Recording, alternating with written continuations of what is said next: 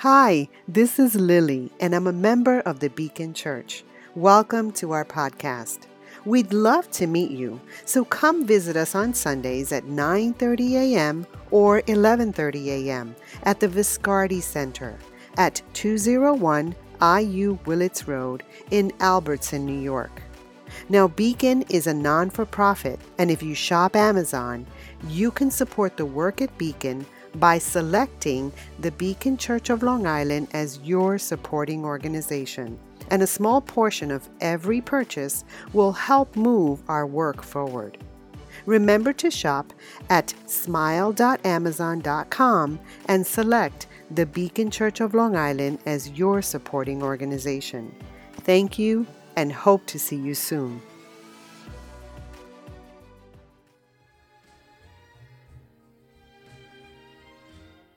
Don't know why there's no sun up in the sky, stormy weather.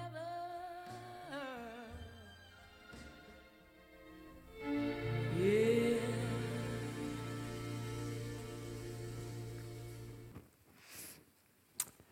There is an ingredient that is present in our relationships. It's often an unspoken ingredient present in all of our relationships. And in some relationships, this ingredient, it kind of takes center stage and it plays kind of a key role. And in other relationships, this ingredient might be kind of off to the side, but it's still there and it's still an important thing for us to be aware of. And this ingredient in some relationships can cause tremendous just heartache and frustration, and in other ways, this ingredient can be the source of tremendous joy and fulfillment. And this ingredient that's found in these relationships, it's found in our relationship with our mother and our father and our brother and our sister and our sons and our daughters and our aunts and uncles and nieces and nephews. And you actually, even in the way we talk about these relationships, this ingredient is subtly alluded to. Because this ingredient is gender. And, we've been entering into this series, Storm-Tossed Families. And this series has been based loosely on a book by the same title, The Storm-Tossed Family. And as I was prepping for this series, I was reading through this book. There's one chapter in particular that really gripped me. And the title of the chapter was Man and Woman at the Cross. And as I was reading through this chapter, it really challenged me to reevaluate how I understand the biblical idea of gender and what the Bible has to say about gender, and of equal importance, what the Bible doesn't have to say about gender. And this is an important conversation to have because gender, it is in all of our relationships, and it plays a role, sometimes bigger, sometimes smaller, but it's present in all of our relationships. If relationships are like cocktails, gender is kind of like the alcohol content, right? Not all cocktails have the same alcohol content, and not all cocktails can you tell the alcohol content from like that first sip. But, and I know this is something that you guys have never experienced before, but if you start throwing back cocktails and you aren't aware of the alcohol content, right? If you're oblivious to the alcohol content and you just start throwing back cocktails, you're going to start to make some big mistakes real fast, right? It's going to get messy real fast. And I know you only know this through, some of those people that you know. You've never experienced this yourself. But when it comes to gender and relationships, if it's something that we're oblivious to, if we're not aware of it, and we're not aware of how God designed gender and what the purpose is behind it, we can trample over people, we can make mistakes, we can quickly find ourselves in situations that we regret how we acted. And so this morning, I want to take some time to look at how the Bible talks about gender. And if you have a Bible, I'd love for you to open up to Genesis chapter 2. And we're going to go all the way back to the beginning to look at what happened when God created gender to begin with, and what he said about the situation and some of the key ideas behind it, and the big picture of why gender exists to begin with. But as we start to dive in, before we do, a couple of ground rules, things just to kind of keep in the back of your mind, all right? So one of the cool things about being in Western American society is there are a lot of things in our society that were shaped by the Bible and by Christianity, which is pretty cool. Like a lot of our cultural ideas really came out of Scripture. And so there's some things we read in the Bible and it just feels right. Like, it feels natural to us, and that's great. But at the same time, there are a lot of things in our culture and our society that don't line up with Scripture. And there are going to be times when we're reading the Bible and we're going to read things that feel uncomfortable and kind of contradict our personal sensibilities. And if God exists outside of us, right, if God is real, if he exists outside of me, then it's likely he's going to contradict me and even confuse me at times. And so as we come to this text, we have to come with that understanding that there might be things that the Bible says or doesn't say that they contradict our own personal sensibilities, and that we have an opportunity there to humble ourselves before God.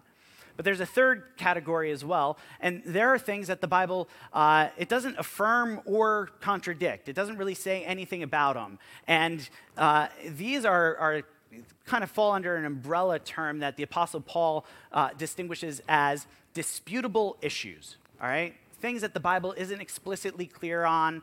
They're disputable issues. And he has really good advice for you and me when it comes to disputable issues. He says, so whatever you believe about these things, i.e. disputable issues, keep between yourself and God. There you go. So if there are things, ideas and opinions that you have that aren't coming from Scripture, that's fine. You can hold those opinions, just keep them to yourself. So we're going to dive in and look at and try to understand what it is the Bible does and does not say about gender. In Genesis chapter 2, beginning in verse 18, this is just after God creates Adam. It says, the Lord God said, it is not good for the man to be alone. He says, I will make a helper suitable for him. Say, suitable helper. All right, he says, I'm going to make a suitable helper for him. Now the Lord God had formed out of the ground all the wild animals and all the birds in the sky, and he brought them to the man to see what he would name them. And whatever the man called each living creature, that was its name.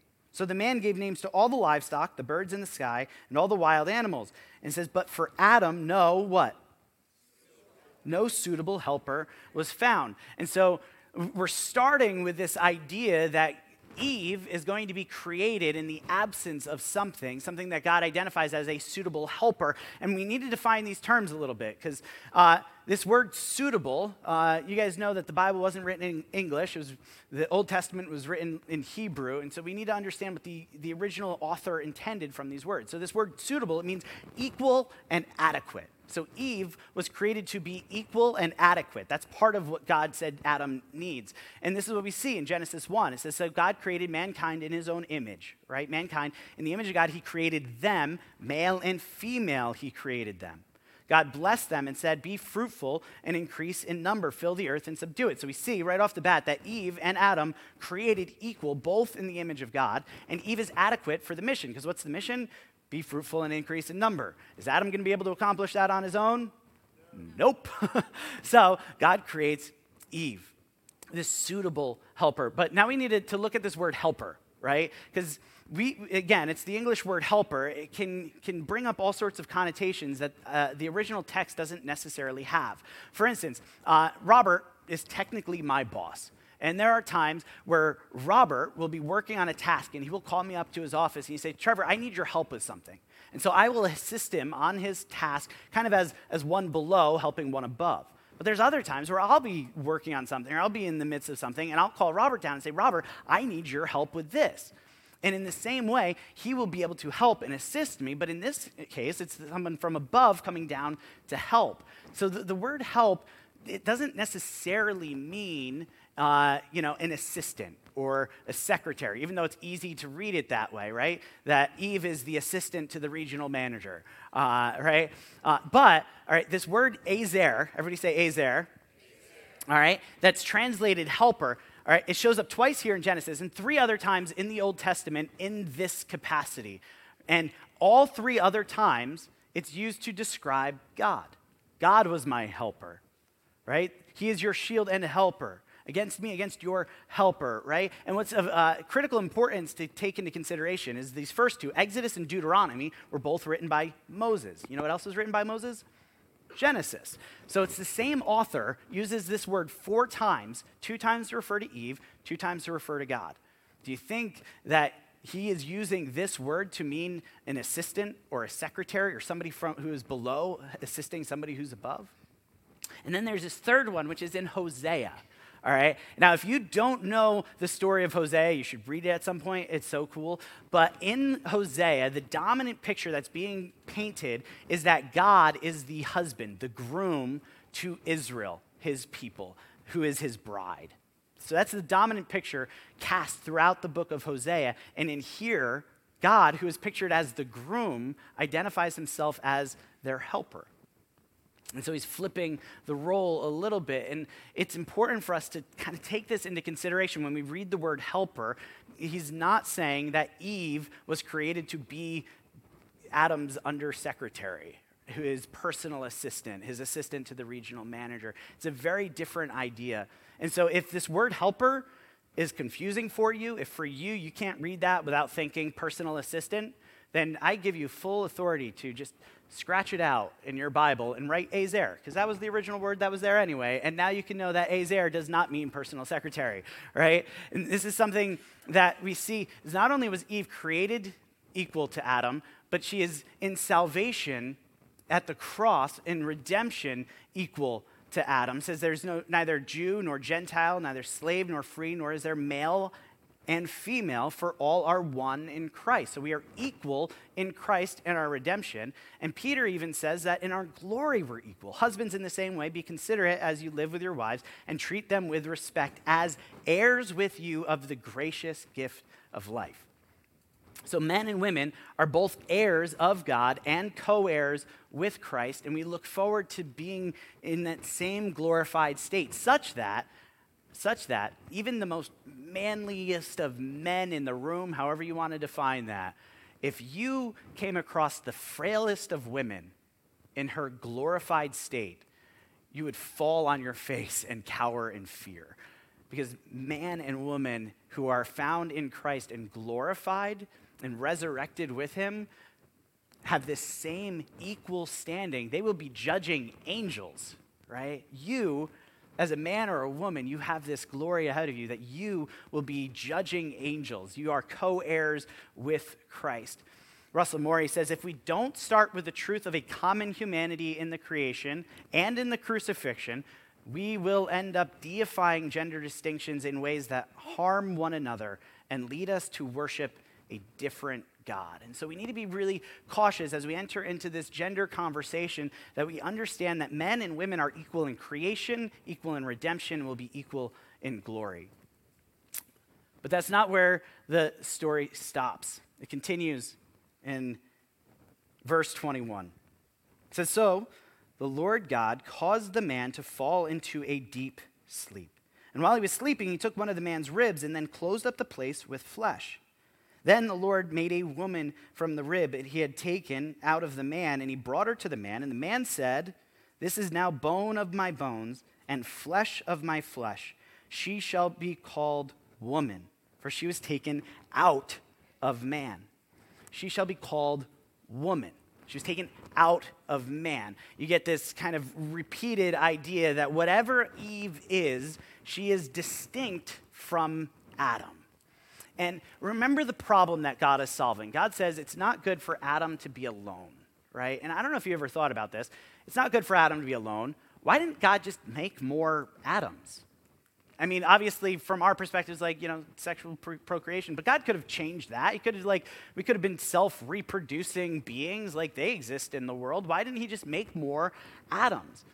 But we have to understand that this story about the creation of Adam and Eve is actually, it finds itself in the broader creation story. This is the very end of the creation story. So Genesis chapter 1 and 2 are giving this creation narrative. And this is the end. Like, you turn the page and it goes to a new story about the fall of humanity. But the creation of Adam and Eve is the crown of the creation narrative. And I think we need to read it in light of the whole creation narrative. Because at the very beginning, in like verse 1, sentence 1 of the Bible, we get what? In the beginning, God created the... I think we could do that a little bit better. In the beginning, God created the heavens and the earth, right? So the very first thing that God does is he actually creates two distinct yet interrelated entities, right? It is heaven and earth. They're distinct from one another, they're different, but at the same time, they're interrelated. And the next thing it says is that God said, let there be light. And it says that God separated, right? He separated the light from the dark. And he called the one day and the other night. And then there was morning and then there was evening, and it was the first day, right? He creates these distinctive entities and then he brings them together. And then the very next thing it says is that God separated, all right? He separated the waters from above and the waters below. Right? And he created the earth below and the atmosphere above, these two separate entities that interlock and are interrelated corollaries to one another. And the very next thing is that God separated the waters from dry land. And he took these two separate entities that are interrelated together. And then we get, you see the pattern that's obviously recurring over and over again here. And then we get to the end and we see Adam, and God creates Adam. And God says, it's not good for him to be alone. It's not just about him being alone as in lonely. It's that he is half of a whole. God created him in such a way that he was missing his separate, distinct, but interrelated counterpart. And God creates Eve. So the distinction between male and female, it's not an accident, it's not an afterthought. It's actually woven right into the fabric of everything that God created, because he has this purpose of creating these distinct entities that he brings together and unites in one. Tim and Kathy Keller, he says, this means that our maleness and our femaleness is not incidental to our humanness, but constitutes the very essence. God doesn't make us into generic humanity that's later differentiated. Rather, from the start, we are male and female, right? This is woven right into the very fabric of creation, these distinctions between male and female. Yes, we are equal in our creation and our redemption and our glory, but we are distinct from one another. And as we have these conversations about gender and how it affects our relationships, we have to start here, that we are equal and yet we are distinct from one another. But when it comes to these distinctions, there's a couple of errors that we can easily fall into if we're not careful. And the first error is that we can try to flatten our distinctions, right? We try to flatten our distinctions. We start to say that, actually the things that make a man and a woman, they aren't really there. They're social constructs, and we're essentially the same thing. And there's a strain of feminism, right? There's a strain of feminism that might try to do this. And it doesn't just say that, men and women are equal, right? Now men and women are. Right? And when it comes to certain strains of feminism, Christians, we should be on board with this. Like, if there's ever a group of people that's saying women should be under men and are less than men and should be dominated by men, that's not biblical. And we should stand against that. But it's very different to say that men and women are equal and to say that they are the same. Right? And when we start to flatten those differences and those distinctions and try to remove them, all of a sudden, there's nothing to hold us together anymore, right? And those distinctions are what keep us together. Furthermore, when you flatten out those distinctions and you say we're essentially the same thing, now you take a look at it and it's like, well, why do I need two of the same thing? I could just live with this one, right? When we say that men and women are in essence the same, we're also saying that they're interchangeable. It also means that either one is dispensable. But when we say that men and women are distinct, that there are real distinctions between men and women, we're actually saying, no. You can't just rip them apart. You can't say that all we need is men or all we need is women. We can't get rid of one. Each one is indispensable to the plan of God and to our human flourishing, right? And so in some ways, we can get in trouble if we start to flatten these. But it's not only in kind of like political and social realms that we try to flatten gender distinctions. This can actually come right home, especially if you're married, all right? This can come right home into how you relate to your spouse. Because there are times, and I know, all right, I know there are times where your husband or your wife does things that frustrate you. And they're not wrong. You just don't like it.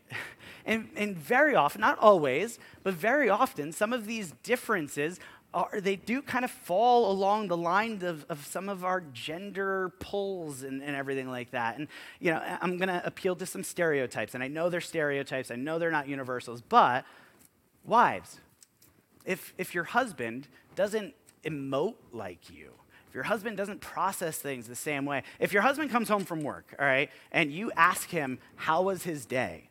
And he doesn't give you the play-by-play of every detail that happened along the way and what he ate for lunch and how the sandwich today was a little different than the sandwich yesterday, but it was better than it was last Tuesday, but it was never as good as that one time he went out with John from accounting, and they got to talking, and he heard all about his vacation and all of that. And when your husband comes home from work and you say, how was your day? And he says, fine, and says nothing more, that's okay.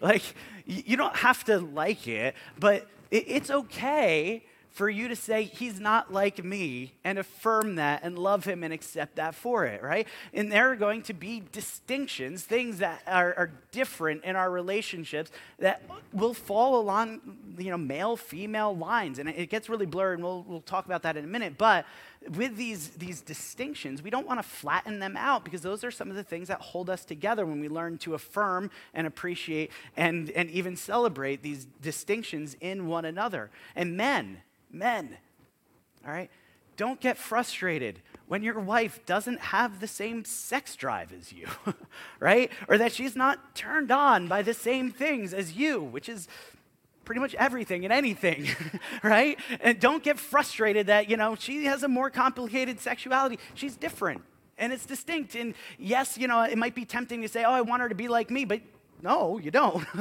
right? Remember that you don't. You want to appreciate the distinctions there and affirm them and even celebrate them, even if there's like an inconvenience or a cost, because it's in these distinctions that they hold us together, all right?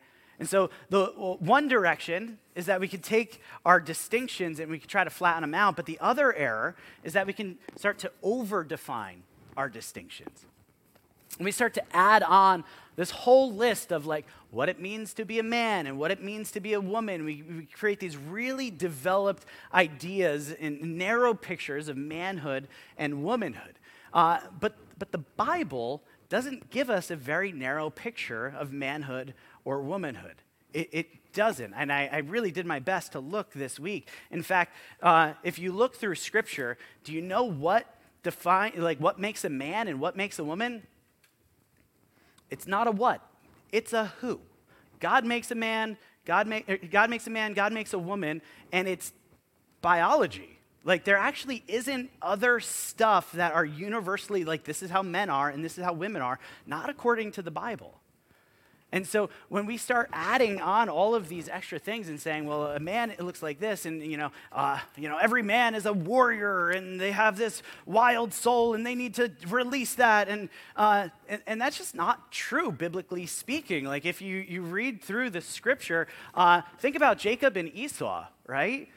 Esau, he was like the wild hunter, hairy man. His dad loved him. He was his, dad's kid. And then there was Jacob, the hairless mama's boy who was home cooking stew. And who did God choose? Jacob. Now, it would be wrong to say that God chose Jacob because he was like Jacob and not like Esau. That's not it. But you see that those distinctions aren't part of God's understanding of what manhood and womanhood look like. So what I did is I kind of went through and I took some biblical principles. I wanted to put together just like a list of qualities that go into biblical manhood. How does this sound for you guys? So a man, his wife has full confidence in him. Because of him, she lacks nothing. He brings her good, not harm, all the days of his life. He works with eager hands. He gets up while it's still night to provide for his family and his employees. He considers an investment and buys it. And out of his earnings, he does something fruitful. He sets about his work vigorously. His arms are strong for his task. He opens his arms to the poor and extends his hands to the needy. When storms come, he has no fear for his household, for all of them are covered. He is clothed with strength and dignity, and he can laugh at the days to come. He speaks with wisdom, and faithful instruction is on his tongue. He watches over the affairs of his household and avoids idleness. His children look up to him, and his wife respects him. Above all, he fears the Lord. It's a pretty good picture of biblical manhood, right? There's one problem some of you might have picked this up. I actually took all of this from Proverbs 31, which, if you're familiar with Proverbs 31, it is the description of a godly woman. I just changed the pronouns, right? So all of this is actually what Scripture says a godly woman looks like, which is very similar to a godly man as far as some of the distinctions that we might throw into what it looks like to be a man and what it looks like to be a woman. And there are distinctions. You kind of see the distinctions when you take a step back and you look at the macro level. Like when you look at womankind and mankind, you get to see that there are contributions of womankind that mankind desperately needs, and there's contributions of mankind that womankind desperately needs. But how these fall out in like the micro sense. Not every man looks like every other man, and not every woman looks like every other woman. If you go through Scripture, you actually don't find a picture of biblical manhood or a picture of biblical womanhood, because there's not one narrow picture. Where are my type A people?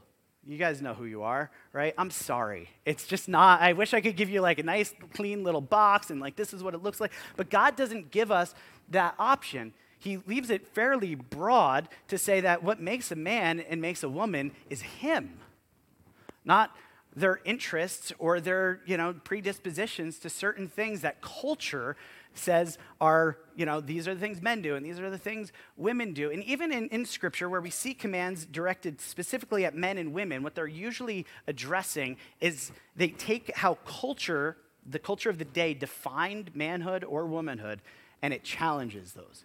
So for instance, in 1 Peter, Peter gives this charge to women. Because in his day, I know this is going to be hard to relate to, but in his day, apparently women found their identity and worth in their physical beauty.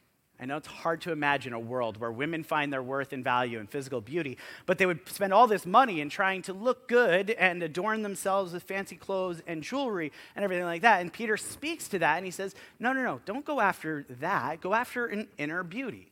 This isn't to say that there are never men who struggle with vanity. It's just by and large in his society, this was how culture expressed femininity in a way that he had a challenge and he tries to squash it.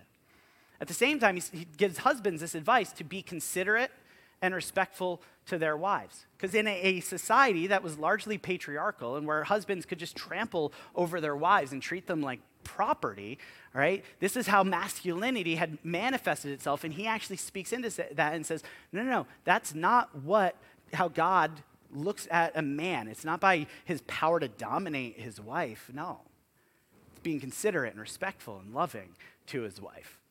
And so what we get these little snapshots of what manhood and womanhood isn't, rather than getting a clearly defined picture of what it is. And we have to be careful because culture and society is always trying to give us a more perfect definition, a more refined, narrower definition of what it is to be a man and what it is to be a woman, right? In our society today, there's a couple of different versions of manhood. On the one end, you have this idea that men, like a real man, is this like self-confident aggressor, right? Like that's what manhood is. And if you try to take away any of that aggression, you're trying to neuter him. This is actually a message that's out there in our society. But you look at Scripture, and God has zero patience for self-confident aggression in men. Like he squashes it whenever he sees it.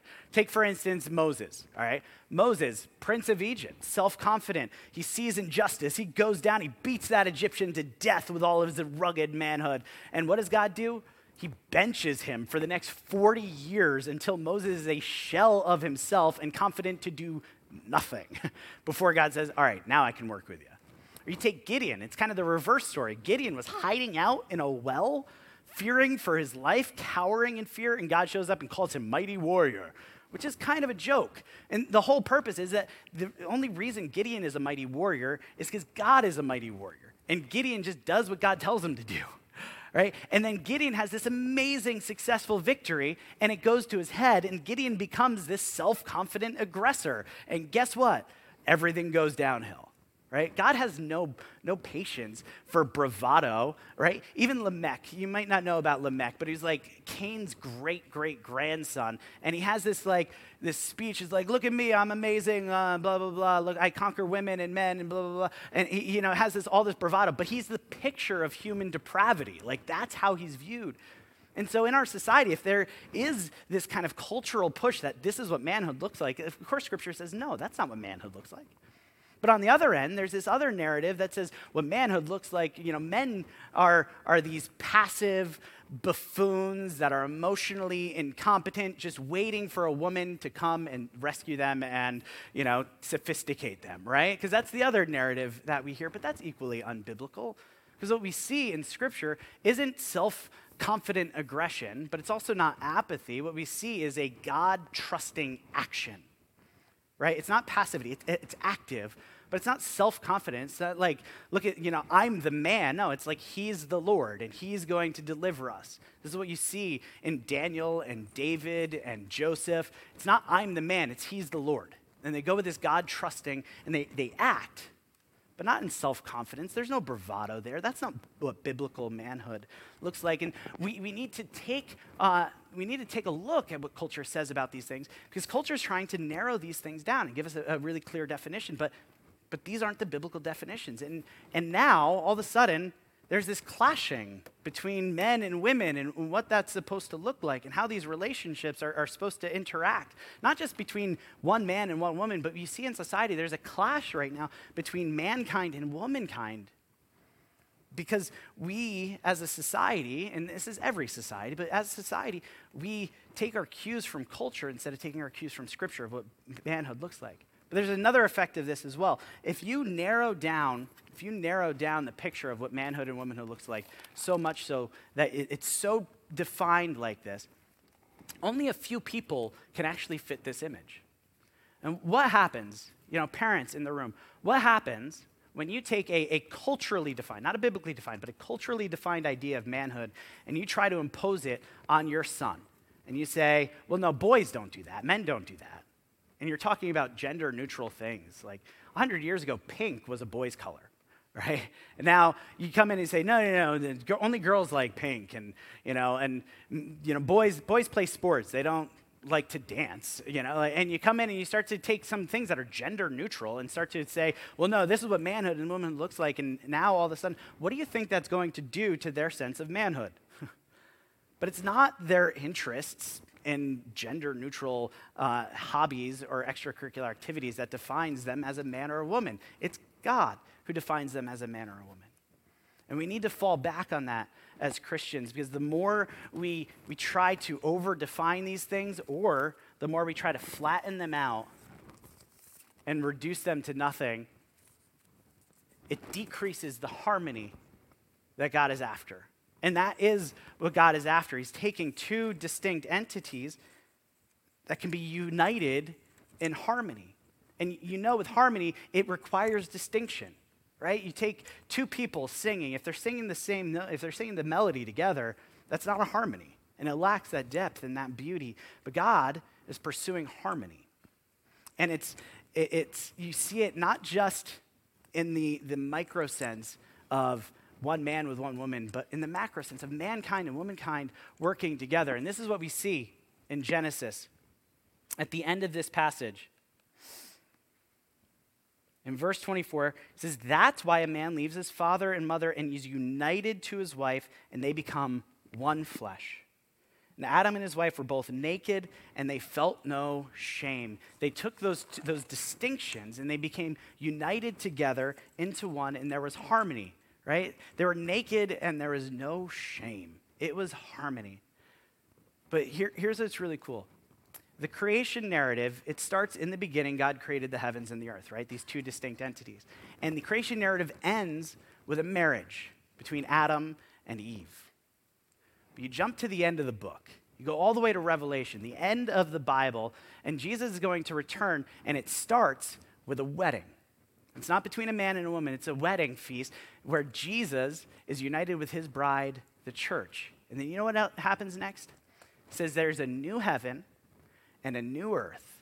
And that new heaven actually comes down and is united with the new earth, such that God's space and our space become the same space, where we're united with God forever. Like, this is our hope, heaven on earth. And when we, as Christians, when we choose to not flatten out the distinctions of gender, but also not to overemphasize and overdefine the distinctions of gender, but to understand man and woman as defined by God, and to actually reach across the aisle and to accommodate each other's distinctions, to celebrate each other's distinctions, to build into each other's distinctions, not just with your husband or your wife, but with mankind and womankind in general. And I don't know what your relationships are like, but I think it's really important that if you're married or single, regardless, that as a man or a woman, you have relationships with people of the opposite gender, right? And probably not just one. Like, my wife is not the picture